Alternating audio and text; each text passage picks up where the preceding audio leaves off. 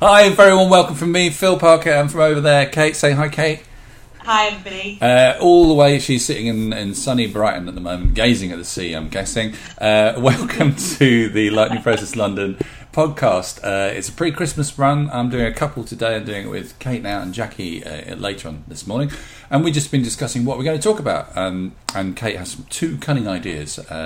So the first thing that we discussed talking about was how the lightning process, how we describe the lightning process. And it's taken a while to kind of find a succinct and simple way to describe it. But the way that I think is a good way to describe it is to imagine this is a brain, and there are certain areas of the brain that are very much interlinked. So certain states, certain bits of our brain that we trigger will massively be linked to other parts. So if we're used to being stressed, then quite often anger, frustration, upset will follow, and so the brain connects those two parts of the brain together so they can fire off on each other.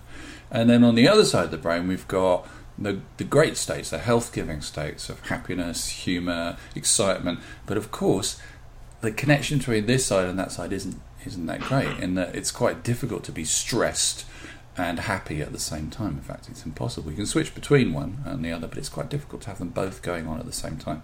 And so a kind of good overview of what the lightning process is helping people to do is to move from crappy states, ones that don't help our health or our lives, into more powerful health-giving states.